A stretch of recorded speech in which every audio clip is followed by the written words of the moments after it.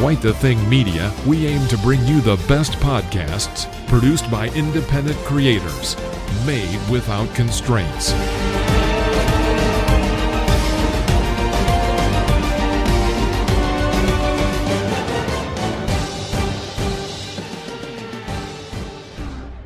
Hi everybody and welcome to Quite the Interview from Quite the Thing Media. My name is Jack and today we are speaking with Erik Allen from Top Rated MMA, the Erik Allen Show and owner of Bearded Biz.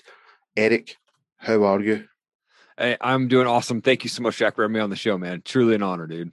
Yeah, I'm really looking forward to this conversation. Now, normally I have a set 8 questions that I will ask everybody. I think our conversation might be a little bit different, a little bit deeper than that. So I will ask some questions about your podcast and your podcasting life, but I do want to know your story, basically. I want you to be able to tell us that without constraints. So the first question that I do ask everybody is, what is your podcast and when did it start, basically? Yeah, so I've got the Top Rated MMA Show started in 2017. It was actually started as an apparel company in 2012. And then about 2015, I got bored with it and actually put it up for sale. Somebody called to offer me a few grand for the company. And I said, in that call, it's like, no, I'm not, I'm going to restart. So I restarted in 2017 as the Top Rated MMA podcast. Had no idea what I was doing. I was in a walk-in closet for probably 100 episodes and didn't look into the camera, didn't have the lighting, didn't have a good microphone, and that's where I really highlight MMA fighters from around the world. So I help them get known and noticed online. So I bring on a lot of amateur fighters, a lot of guys that are up and coming, and we get them on the show and we promote their name and their brand. And that started in 2017. 2019, I started my other show, originally called the Bearded Biz Show. Now it's called the Erik Allen Show. And that's where I'm highlighting entrepreneurs, world changers, and success-minded people. And again, helping them get known and noticed online and really bringing together like big names like Ed Milet, Brad Lee, Bedros Keuilian, Jim the Rookie Morris, the guy the Rookie movie was based off of, and things like that. So that's where I release both of those shows. Every Saturday is Top Rated MMA and every Friday is the Erik Allen Show. Yes, and do you fight yourself? Is it something that you partake in as a hobby, or is it something that you're just interested in? Yeah, love the fight game. I personally have never fought. I've done a little bit of boxing training, a little bit of karate training as a kid, but nothing, where I'm not competing in the cage. I have so much respect for fighters and, grew up watching pay-per-views with Mike Tyson and, the UFC 1s and 2s and 3s and, all the early shows, man. And so just always been a fan. And so just wanted to start up the show and really ask fighters, like, why do you want to get punched in the face? That was my one question that I wanted to ask fighters. Yes, I've got vague memories of UFC 1 where it was a one-night competition and it was a knockout. So I have never got into the ring with anybody. I've done a little bit of boxing when I was younger, like yourself, but I've never had an actual fight with somebody. But to go through that bare knuckle and just go tonto is a phrase that we use in Glasgow and Scotland, and just have that drive and be able to take those punches is just something that I will never understand. Yeah, you speak about Mike Tyson going back to the day. So was boxing your first love, in inverted commas, the fight game? Yeah, it's interesting.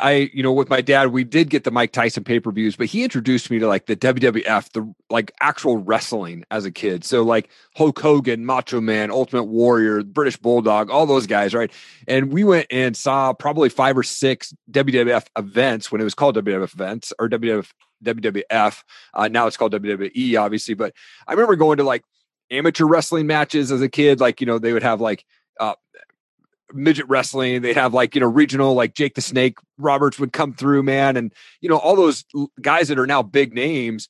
And so that's what I think grew up watching was like, grew up watching WWF. My dad introduced me to like ninja movies and things like that. So I think I was a ninja for Halloween for like 15 years straight, like just always been a fan of combat sports, man.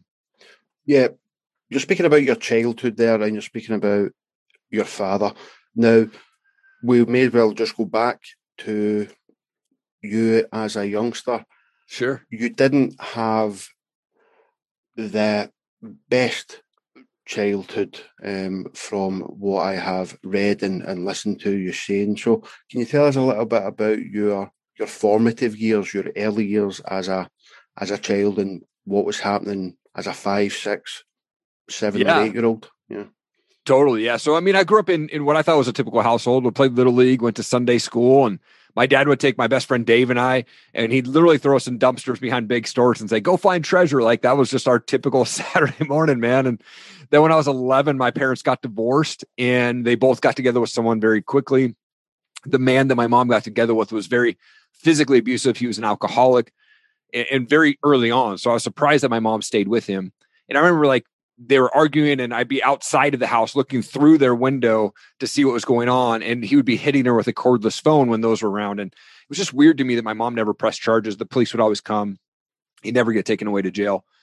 And then in the middle of my 8th grade year, they decided to move us from Washington State out to a small town in Montana called Stevensville, Montana. It was population like 1,200 and 5 acres, beautiful property, but they rented this house at 3 bedrooms. It was one for them, one for my brother that they had together, a little baby. So he's like just a couple months old. And then my sister. And they said, Eric, you got to live in the garage. So I literally had this half of the garage, a plastic tarp down the middle of the garage. And my half was, my bed, and I had a fireplace. But then in Montana, when it gets negative degrees, it gets pretty cold, even if you have the fireplace on when it goes out in the middle of the night. So, I definitely feel like rejection and things like that. But the arguing and the abuse, it never stopped once we got to Montana. And I remember being 13 years old, brushed my teeth one night. Wasn't anything different. They came home arguing. But in my heart, I felt, in my opinion, I felt like it was God saying, man, you got to turn around. So the way the house was set up was behind me was the kitchen to the pantry to the garage where I lived. And I turned around the corner and I see him on top of my mom, just boom, boom, boom, hitting her one after the other. And so I snuck up behind him and I grabbed a cast iron pan, big heavy duty one. And I got a pretty good swing. So I swung as hard as I could and I split the back of his head open, and he turned around and he was like, what the F? And as he said that, I took another swing and I split his forehead open. And I had swung so hard that last time I actually fallen over, and he stood up, just somehow didn't get knocked out because he was so drunk and he was bleeding from his face. My mom jumps up, punched him like 6 times in a row, hits, blood sitting the wall behind him. Cops show up, take him to jail. My mom doesn't press charges. I get kicked out of the house. I have 3 months left of my freshman year of high school. So I'm bouncing around from houses to houses of my friends to finish out my freshman year. And that pretty much led me on this path of destruction for the next 10 years of my life. Something that I can relate to is my partner at the moment suffered serious domestic abuse as well with her ex-partners, and she would do the same, where she would not press charges, she would bail them out, she was stuck in a psychological nightmare. Have you ever had that conversation with your mother? Because it might be too easy just to ask, why did you stay? But have you ever had the deeper conversation about how she may have felt trapped or coerced? And was that a difficult conversation if you did have it? Yeah, that's a great question. No, I've never had that question, because I think it was a few years after I had left. Did she finally get enough courage to get out of that relationship? But and definitely, I'm not close with my mom, but that relationship ended. And that's a great question. I probably should ask her. But it's never something that I've ever brought up with her. Essentially after that, I went to live with my dad out in Washington State where I grew up, and he rented a house for me and him, and he would put $20 in a cup. That was my lunch money for the week. And he'd fill the freezer with Hunger Man meals and cereal and milk, and essentially go stay with his girlfriend. So I would see my dad a couple times a month, and I had no accountability, no adult supervision. So my house became the party house. So got into drugs really early. I was taking, acid and mushrooms and hash and, anything I could get my hands on, smoking a ton of pot. If I couldn't afford $5 for the hit acid, I'd go to the store and buy a bottle of Robitussin DM because it was $2.50 and I could get the same hallucination going on, And then at 18, I got arrested for having a bong, which is now legal in the state of Washington, but I had to go to jail while I was still in high school. I'd spend the night in jail, black and white chain gang outfit on, bright orange slippers, and barely graduated high school. And I just thought, like, hey, you know what? I I'm on a year probation, so I can't smoke pot. So I'm going to start drinking. So I started drinking really heavily over the next year.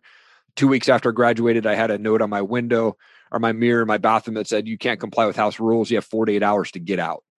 So between 18 and 21, I moved 21 times, living off of credit cards and still having these addictions, moving to Seattle with $100 in my pocket. And at 21, I was $28,000 in debt and had to file bankruptcy, and still battling these addictions at the same time. So yeah, man, it was pretty crazy. And during that time, you were taking acid, taking cocaine, drinking, all that sort of stuff that I've done in the past as well. Like it's quite prevalent in Glasgow and Scotland for people to do that. My dad died when I was 17. I didn't know what to do. Drink, cocaine, blah, blah, blah. So I can kind of understand where you're coming from. You're speaking about addictions. At the time, were you aware that you were an addict, or was this something that you realised later on in your life? It was, I kind of subconsciously had thought about it. Yep. I'm an alcoholic, or yes, I'm addicted to drugs, but I was pretty functioning with it. Like I knew like, hey, I'm not going to drink before I go to work. So I never showed up at things drunk. I was always just a late night partier, but always consistently drinking all the time. And then I got a job in the music business which was always my dream. I don't know how to play anything, but I wanted to get in the music business, to get on the sales side. And so when I was 22 years old, I got a job with Universal Records out in Seattle. And I just showed up for 6 months, didn't get paid. I was just an intern guy. And then after 6 months, they're like, dude, this guy's here every single day. We should start paying him. So I got hired on, and I was with them for a full year. And during that year, I was going to 2 to 3 concerts a week, and I had open tab. So I was backstage hanging out with rock stars, drinking tons, going to lots of concerts. The year before that, my buddy managed a venue where I was able to go to free concerts and have free open tab as well. So 2-year span, probably about 175 concerts under my belt. And then 1 year anniversary at Universal Records, I got laid off due to Napster, which people don't, if you remember Napster killed the music industry, man. And I was one of the unlucky guys who got laid off with half of the other office, man. And so what that did was that put me into this deep depression. I was working at night as a Starbucks manager, and I'd get off work. I'd go to the store, grab a 6-pack of beer, go rent a movie, and go back to my really ghetto apartment and drink myself to sleep every night. And one night, this girl walked into Starbucks, and she doesn't drink coffee. And she said, hey, we've got this really cool college age event down at our church. Would you be interested in going? Her being really hot, me being depressed and having no friends. Yeah, I'm going to go. Heck yeah, I'll go. And so it was this weird connection, though, because I got down there and I knew all these people. I was like, dude, I haven't seen you since high school, man. I haven't seen you in like 4 years, dude. So it was like this weird connection. So it was like this seed that was planted in that point, man. And about a month later, it was Easter 2004. I was managing a band. We went out and played a concert the night before Easter. I woke up Easter morning, surrounded by probably 15 people in my buddy's basement, about 5 a.m. And I felt God's presence in me just say, man, you're done. You're going down this wrong path. You've got to wake up and get out of this stuff, or your life's going to end real quick. And I cold turkey quit drinking, drugs, cigarettes, everything right there. And I gave my life to Christ. And I called that guy or that girl up and said, hey, I got her voicemail. Hey, thanks for inviting me to that church event. Happy Easter. Maybe I'll see you at the store. And about a month later, we were dating, and she's now my wife here today, 16 plus years later. Yeah. So that's the last 16 years. How many kids have you got, Eric? We have 2. Yeah. 2 kids. Okay. Yep. And so what age are they, and how are they getting on? They're obviously brought up in a much better environment than yourself. Obviously, you wouldn't want to put that on your own children. Why would you? You never would. Yeah, absolutely. Yeah. So they're 11 and 8. My wife and I, when we got married, we spent 5 years just getting to know each other. We didn't have kids for 5 years. She came from a broken home. I came from a broken home. So we knew exactly what we didn't want in marriage. But of course, we brought some baggage into it of like these, pre-existing thoughts and things that were put into our head, watching our parents and things like that. So we had to work that stuff out, but we just wanted to focus on getting to know each other. So we went down to Mexico twice, and we built homes for people who needed homes, and we did some traveling. And then after 5 years, we had our kids. And, our goal is to really leave a different legacy for our kids, that they're not going to witness the abuse, rejection. We'll never get a divorce. When we said, I do, we meant it. And there's nothing that would pull us apart. And so we are very dedicated on making sure that our kids have a much different life than we did as kids. And so we want to continue that for generations to come down this Allen tribe line, man. Yeah, it sounds like a good plan, Eric. I'd like to go back in time then, and I'd like to drill down into some of the things that you have mentioned, maybe not on this podcast, but that you have mentioned previously. And one of the things was going to Sunday school and playing with G.I. Joes, because I loved G.I. Joes when I was a kid. Absolutely loved them. I think we're about the same age. I'm 36. Okay. So, I'm 41. So yeah. I didn't share my story till I was 39. Right. Yeah. Okay. Yeah. And what made you share your story? Why did you decide, right, I'm going to share my personal story in such a public forum such as podcasting? It's a great question, because I held on to it for so long. I was, felt ashamed. I felt embarrassed, like I don't want to tell people I came from this crazy life. And, I went to counseling when we first got married to try to deal with all of the stuff that was going through my head. And I came across a guy named Pete Vargas online. He's a storyteller, and he talked about his TEDx talk and how he got there. And he just talked about like, hey, put your story out there and doors will begin to open up. And so I did this video. Like if you watch the YouTube video, the original one I did, very nervous. Like you can tell I wasn't really comfortable in front of the camera, 8 minutes long, like, that not really tell my story very clearly. I mean, as much as I could. And I took that to my wife and said, hey, do you think that I should put this out there? And she said, I think it's great, but understand that there's going to be people that maybe that haven't heard that story before, that they might start to, judge you. And I had to realize, okay, that's fine. I'm going to put this out, and doors have opened like crazy. It was a huge weight off my shoulder. I wanted to just impact one person with that story. Maybe somebody else had a similar story and they're still stuck. And I just wanted them to let them know that our past does not define our future. You can make a change at any point in your life, in any moment, and you can change your life forever. I completely understand and can get behind that, Eric. Now, if people don't know what you look like, you look like a man's man, right?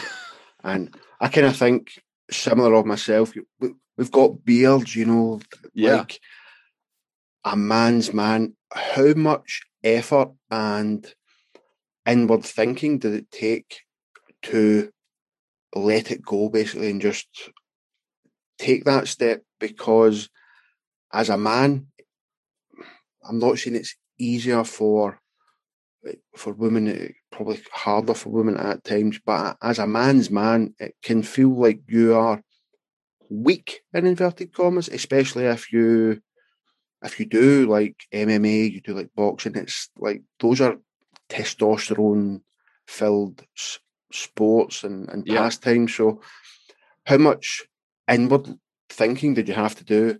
And did you speak to anybody? Did you engage with a therapist or psychologist or anything like that to take that first step? No, I mean, I would say, I did do counseling for probably a few months when we were first married, but other than that, like, with my image, and I agree, like, I think early on I thought, well, I have to be a manly man. I can't show tears. I can't show that I cry or whatnot and things like that. And the first time that I probably cried publicly was when my wife and I went down to Mexico and we built homes for people that literally went from dirt floor to, in 24 hours, me and my wife and a team, we put walls up and a roof and a lock on their door. And we do this key ceremony. We hand them a key and everyone's just booger crying, man. Like, it's these moments that are like, man, their lives are changing because we were able to come down and help them build this wall. And we did that for 2 families down there. And we plan to do that again. But, I think some people like, you got to be this tough guy and you can't share your emotions and you can't share your story. And, and I've learned over the years that it's so much easier and it's a huge weight off your shoulder if you don't care what other people judge you about, or who cares what people think, man. Be real with yourself. Like if you've got something to tell, get your story out there, man. And I think just even impacting one person with your story can change their life forever. Yes, I do think it is good. It is good to speak. I work full time as well as doing the stuff that I'm doing for the network, and a lot of the students that I deal with. I work in a college, so I deal with a lot of students with a lot of mental health difficulties, autism, and sort of physical health problems. And we have noticed over the last even 2 or 3 years that it is much easier for people to come out and share that story. So I agree. If you don't need to be that man's man. And I used to think I was, and maybe you used to think you were as well. But Totally. just go for it. Basically, that would be my advice. Although, if you are anxious, if you do have a fear of rejection, it doesn't matter how many people tell you it'll be fine, because your brain might be wired differently. You might need to speak to somebody, you might need to take medication, but getting it out there. What was the first podcast that you ever listened to, Eric? Let's get back to the podcasting. Can you remember? Yeah, I think it was one of the first ones I listened to was way back when it was like Blog Talk Radio was the big thing, right? Okay. So I was a guest on a podcast for his MMA show, and I'd never really heard of podcasting when I launched in 2012, the top rated MMA apparel company, and somebody had said, "Hey, can you come on and just talk about, top rated MMA?" And so I jumped on the show. That was the first time I'd ever listened to their show. Just and they were just talking about like MMA events around the time and highlighting some stuff. And so I gladly got on, but yeah, that was probably the first one that I ever listened to. I don't remember the name of it. It was just an MMA show that I was invited to go talk on. And how has your podcast evolved and changed over the years? First the MMA, and now the Erik Allen Show. I think I've evolved, massively, going from, not knowing what I was doing, not looking in the camera, having a really bad microphone, and not even really preparing for questions. And I like to, research my guests and things like that. But when I first started, I had no idea what I was doing. I just wanted to ask the fighters, why do you want to get engaged and get punched in the face, And, I've heard everything from I did karate and wrestling and transitioned to MMA to I have a federal offense, so I can't go get a real job, but I can go in the cage and I can fight somebody and I can put food on the table for my kids. So I've heard those extreme stories. And I think over the years, I've evolved to asking better questions, deep diving into really the childhood and where did people come from? Because I like to ask that question on my shows because I want the audience to realize that the people that I'm talking to, they're just real people too. They had the same, they had a childhood and then they either chose to be successful, they ran through failures, they built themselves back up and things like that. And I also ask the same on the Erik Allen Show. I ask the same question to entrepreneurs that come on, because entrepreneurs, we get punched in the face as well. Hopefully not physically, but we get all the no's and rejections and shut down all the time. So how do you get through that? And so, I started the Erik Allen Show in 2019 after I won the Ed Milet Max Out Challenge that he issued on Instagram. So I actually got to win I had a phone call with Ed Milet, who's one of my virtual mentors. Love that guy to death. That call I had with him was life-changing for me. Got to speak with him for 30 minutes and he just spoke so much life into me. He's the reason why I started the Erik Allen Show, man. And so, yeah, I do both shows. It's a lot of work. I still, like you, work a full-time job. So I get up at 4 a.m., 6 days a week, and I edit my shows and I reach out to guests and I get all things done on my website and get stuff posted. And then at 8 o'clock during the week, I start my real job, man. And then at 5 o'clock, I cut it off and it's family time. Yes. I completely understand that, man. Yeah, 16, 17, 18 hour days. I don't want to, I'm running a network, you're running your business, 2 podcast shows, so I don't want to put people off. Yeah. But is there any advice that you would give to somebody that wanted to start a podcast or get into podcasting, just an independent creator? Yeah, one, I would actually recommend there's a free course that I have on my website. It's erikallen.com/media. erikallenmedia.com/foundations. It's a free course that I offer to anybody who goes to my website. It'll help you kind of mentally put together the pieces of foundation, not only for podcasting, but for business and for just mental strength and things like that. So free course out there, erikallenmedia.com/foundations. Anyone wants to go there. But I would start there. But then I would recommend, if you want to do a podcast, there's so many ways to do it now for free. I use Anchor, which is a free hosting platform. You can pull it out on your phone. You can do video. You can do audio. If you decide that you want to do podcasting, really figure out what are you passionate about? If you're passionate about plants or if you're passionate about cats, then do a podcast on that, right? Find people that are doing that right now. Go find other podcasts that are doing it and go, man, that sounds like a good idea. Or I might tweak that. Go and just do it. If you want to do it, take action and make it happen. And then I would say, number 2, be consistent. So if you're going to put out a podcast, make sure that you're releasing it on the same time every week or the same time every other week. So people get used to your routine. Like, yep, every Friday I get a new Erik Allen show, and every Saturday I get a new Top Rated MMA show. So be consistent with that. Also be professional with your guests, right? So make sure that you are talking with them. And, I'm not, I don't do like the pre-show interviews, but you can do that as well if you wanted to get know your guests a little bit more. But I'd say, hey, just take action and make it happen. Anything that you want, you're passionate about, go get it going, man. And there's so many resources out there that you can get started for free on there, out there to just help you get going. And I'm more than happy to help answer questions too. People can shoot me a message on Instagram. I'm always responsive to those as well. Yeah, we are in the same boat. Basically, we are offering the chance for creators to come on, and if they've got an idea they can come on, we can help them with the technical side of things and so on and so forth. But we are not charging anybody at the moment, so take that jump. Now, one of the biggest things I suppose that happened in your life was finding God. Were you brought up in a religious household? Did you believe in God until that point in your life that we spoke about just 10 minutes ago? Yeah, I did grow up going to church. And like we kind of discussed, like I would go to Sunday school, I'd bring my G.I. Joes with me, and then I'd go, hey, I'm going to go to the bathroom, and I just would never come back. I just go play with my G.I. Joes, man. And so I did grow up in church. I knew of God. I wouldn't say I was close to God at all. I would say, high level, surfacey level prayers and things like that throughout the years, but I didn't really commit my life to him until I was 24 years old in my buddy's basement there when I gave it my life to him. And I think as Christians, I in my opinion, and me being a Christian, I feel like they're probably some of the most judgmental people in the world. Right. And so for me, I just say, hey, you know what? It's not my job to judge anybody. Like, I don't care what your political stance is, sexual orientation, whatever. As long as you're not hurting yourself or hurting someone else, I don't really care. Like, I just want to love you where you're at. That's my job. If everybody just loved people where they're at, man, the world would be 100 times better. It is a little bit crazy because I am, I don't believe in God, but I'm in the same boat as you. Believe what you want. I believe what I want. Yeah. Who cares? Like, I'm not doing anybody any harm. You're not doing anybody any harm.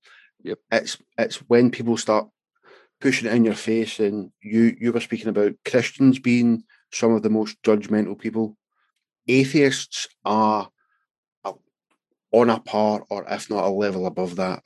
Oh, okay. A lot of atheists can get on their high horse. They think they're smarter than people. They think that people that are religious are stupid. Like, there's a lot of people that do think that. I'm an atheist, and like I says, you can believe what you want, and it massively impacted your life. This is a question that I do ask all guests and all podcasters that come on. Yeah. If you could go back in time to one point in your life and speak to your younger self, where would you go, and what would you say to yourself? Man, I think I would have slapped myself silly right out of high school, man, because I was just a dumb kid that was stuck in addictions. And I would say, man, don't do it. Start learning from people that are successful in life now. Don't wait till you're in your 30s to do it, or wait till you're in your 40s to do it, because it's going to set you back. And man, if I had started listening to guys like Ed Milet or those that were around in my early 20s, man, my life would be a whole lot different now. But, I think I would slap myself back then, man, right out of high school and go, man, get your crap together. And not only like, not saying like go to school and be this college graduate or go get a job right away, but like really whatever you're passionate about, find out what that is as early as you can, and really just go find people that are doing that. And, I like to say, go hang around people that are going to lift you up. Like Ed Milet says, if you're walking around at 85 degrees, go find people that are walking around 150 degrees, and just being in their presence is going to lift your spirit up. It's going to lift your motivation up and lift your value up. So I say, man, go for it. But yeah, that's probably where I would go back to. Slap myself silly right out of high school, man. Yeah, I would absolutely love to go back to when I was 16 or 17, and like you say, just slap myself a little bit and say, don't fucking do that. Yeah, totally. Do something different. Yeah, it's like, I'm not saying there was a fork in my life, but yeah, put the whiskey down, put the Jack Daniels down, and go and try something else. Go for a walk, get a dog, meet a girl, go and speak to that girl that you're scared to speak to at 16, 17. Yeah. Like, what difference does it make? You're 16. But at 16, that's the biggest thing in the world, is going and just speaking to that girl. Go and do that rather than sit with your friends and have a drink or whatever. Yep. Like, you have obviously spoken to a lot of famous people, big names in the fight game. Is there anybody famous that you would really like to speak to, either in the fight game or outside of that? I think a couple of entrepreneurs, John Maxwell, Andy Frisella, Grant Cardone, those are big names that I would love to talk on the entrepreneur space. MMA world, man, I talk with, a lot of up and coming fighters, but, my favorite fighter of all time, probably Nate Diaz, who's fighting this weekend, man. And it's a love to talk with that guy. Donald Cerrone, another big fighter that I would love to have on the show at some point. And, I think those are the big names that I would really love to just have a great conversation with, because I love their stories, man, of how they got to where they're at. Yeah. Like, I have not been particularly involved in UFC since I was about 18 or 19, when it was Chuck Liddell and Randy Couture. That was the sort of the big rivalry back then, the Iceman. Yeah. And I was really into it for a couple of years, fell away from it. I'm going to ask you something then. Conor McGregor, right? Because this guy popped onto the scene and he was a salesman, and he managed to get a fight with a boxing world champion and made all the money in the world. Yeah. Do you have any sort of thoughts on that approach? Because he was a good fighter. He beat Donald with the old shoulders. Not that long ago. But yeah, do you have any issues with somebody getting in and talking, wearing suits, having a big tie, or would you rather see somebody go in who's like a Diaz, who's solid, technical, and has got that grit rather than that personality? Yeah, I think that I think Conor McGregor is an extremely smart businessman. Yes, like he knows how to promote himself. He knows how to market himself well. He's won a couple of titles. He's never defended a title ever in his career, but so he's an okay fighter in my book, right? Like he's been able to prove himself well in the cage, but when it comes to business, he's a very smart man, and he makes a lot of money promoting himself, and he knows how to post some things that'll get him a fight and things like that. Obviously, fighting Floyd Mayweather made him a lot of money, things like that. I like guys who get in the cage and they're real. Like I like the Nate Diaz guys. I like the Donald Cerrone guys that are just in there and they just don't care about what people think. They're in there to fight, and that's what they're all about. And they're also good on their social media presence, where I have a lot of fighters on my show, and that's what I try to like really push on them, like MMA fighters in general, especially up and coming fighters. They don't do a very good job marketing themselves. If they want to be the next Conor McGregor or the next Donald Cerrone or Nate Diaz or Floyd Mayweather or Logan Paul or whoever those Paul brothers are, right? The reason they're making so much money is because they did really well promoting themselves on social media. And so for anybody, whether they're a fighter or not, like if you want to go big, you got to get in on social media, get your name out there, or else you're not going to be the big money guy if that's what you want. Yeah, you've kind of got to be, we would call them dickheads in Scotland. You've got to be a bit of a cocky dickhead, like totally. to sell that game, to be able to like get that fight against an undefeated boxer just by being a loudmouth is meant. Like when you think about it, it really is pretty mental. That he just called him out, kept calling him out, kept calling him a dickhead, stole his hat. And then suddenly they're fighting for $40-50 million, however much it is. But each to their own. Each their own. Yeah. Finally, Eric, if there is an episode of yours that is one of your favourites, where would you point listeners towards?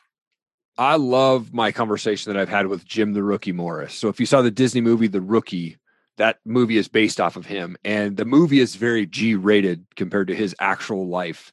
And he has overcome so much in his life he was drafted to the NFL. They called him they left a message with somebody, and he didn't even know he got drafted to the NFL when he was in college. The recruiter saw him like 20 years later. Man, why didn't you call us back when we said, "Hey, man, you're drafted to the NFL"? And he's like, "What phone call?" Like his story is so crazy, but he's such a down to earth guy, and he's gone through much, and he's overcame so much. And me and him, we've just become really great friends over the last couple of years. Having him on my show twice, he sent a video to my son right before baseball season, said, "Hey, go out there and have an awesome season," things like that. So I would say go check out the episodes I did with Jim the Rookie Morris. And where else can people find you online, Erik, before we wrap this up? Yeah, ErikAllenMedia.com is my website. I'm really active on Instagram. It's just Erik G. Allen. It's ERIK G. Allen. And then YouTube is just youtube.com/top-rated MMA. And you can find me on Erik Allen Media or YouTube if you search it on YouTube there. But, also on Facebook and all that, but it's all under the same name, Erik G. Allen or Erik Allen Media. And, love connecting with people. I respond to all comments. I respond to all DMs, and happy to help people out. Yeah, what I will do, Erik, is I will put those links into the show notes so that people can just click and find you. Thanks for coming on, and thanks for having this conversation. I have thoroughly enjoyed it. Oh, man, it's such an honor. This was a great conversation. Thank you so much, Jack. I appreciate you having me on, man. Yes, Erik, thank you very much. And like I says, you can find Erik in the show notes, and we will speak to you soon. Thank you.